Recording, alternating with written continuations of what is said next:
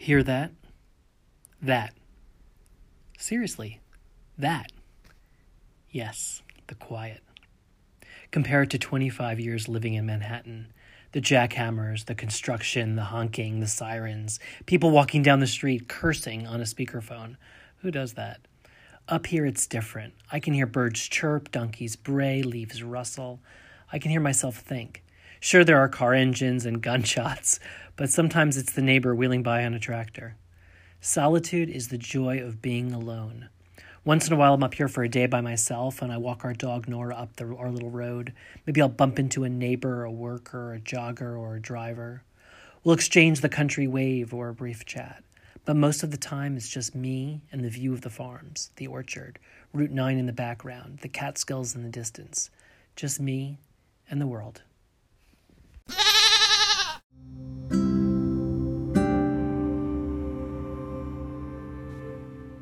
I'm Matt Zucker, and this is Cityit, Learning to Live and Love Life in the Hudson Valley.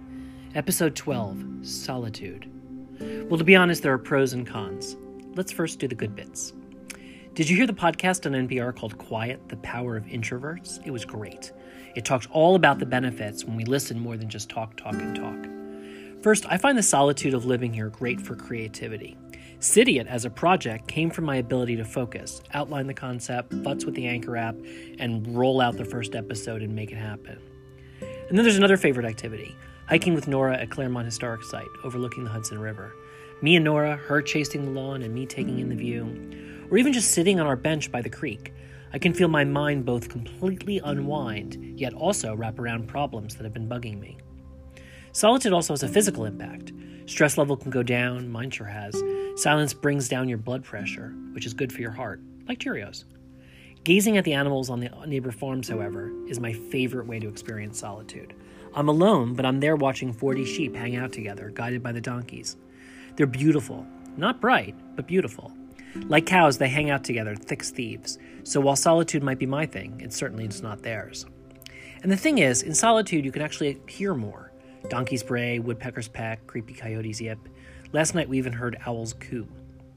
Solitude, of course, is more than quiet. It's the isolation. Alone in your house up here, or say on a Monday, which is the equivalent of a holiday with restaurants closed, you just don't see a lot of people. One day can feel like 2 days. 2 days is a week. So when you see others, whether it's at a store or a gas pump, you appreciate them much more. You also build relationships with government employees like our mail carrier Luke. He comes by at 4 p.m. with a smile in our mail like clockwork. Unless they're also packages, and then he comes earlier also around 2. And then there's Al, who works on the nearby properties and stopped his pickup yesterday to ask me why we don't park in our garage. He thinks it's the craziest thing.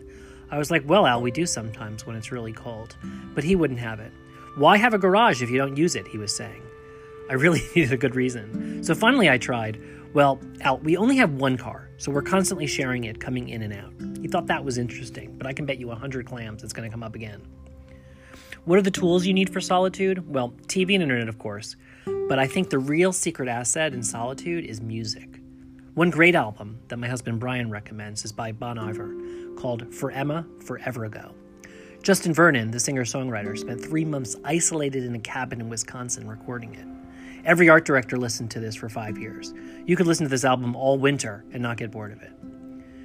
Our friend Liz was visiting for New Year's and suggested another song, I'm So Lonely I Could Cry by Hank Williams Jr. But after listening to it, we realized it's just awful and you'll want to cry alone.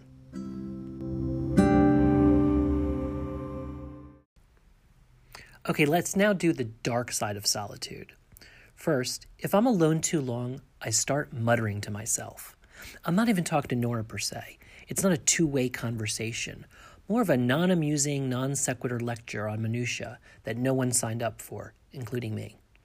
Second, up here, you're nicer to people that you wouldn't be in the city. I'm not saying I wouldn't talk to Luke or Al in the city, but I probably wouldn't get into the backstory that I tend to do. It'd be far more of a transactional relationship, like an Uber driver.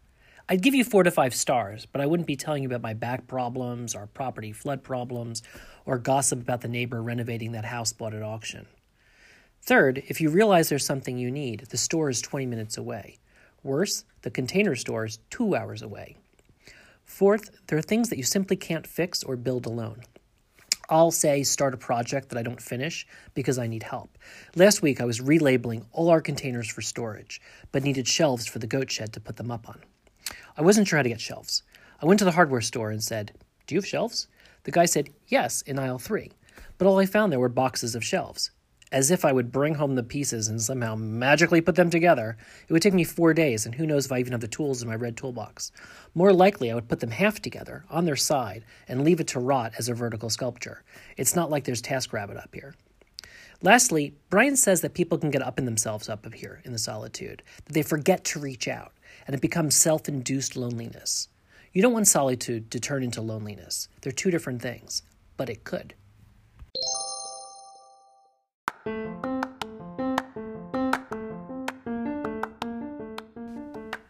So our action list for maximizing the benefits of solitude is pretty straightforward.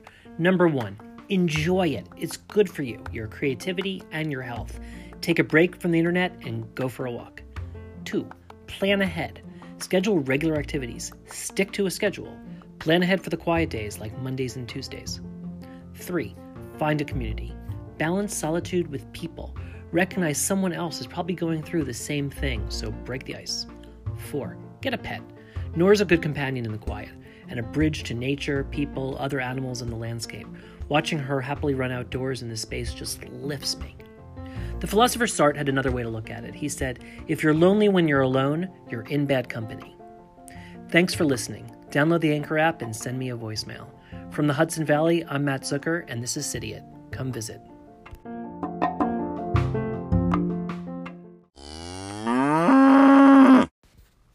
Cidiot now has a page on Facebook. Just type in facebook.com/CidiotLife. You can help share comments and ideas for upcoming episodes. Please also rate and review us in the Apple Store and support our sponsors. And be sure to follow me on Twitter @MattZucker. Thanks for listening.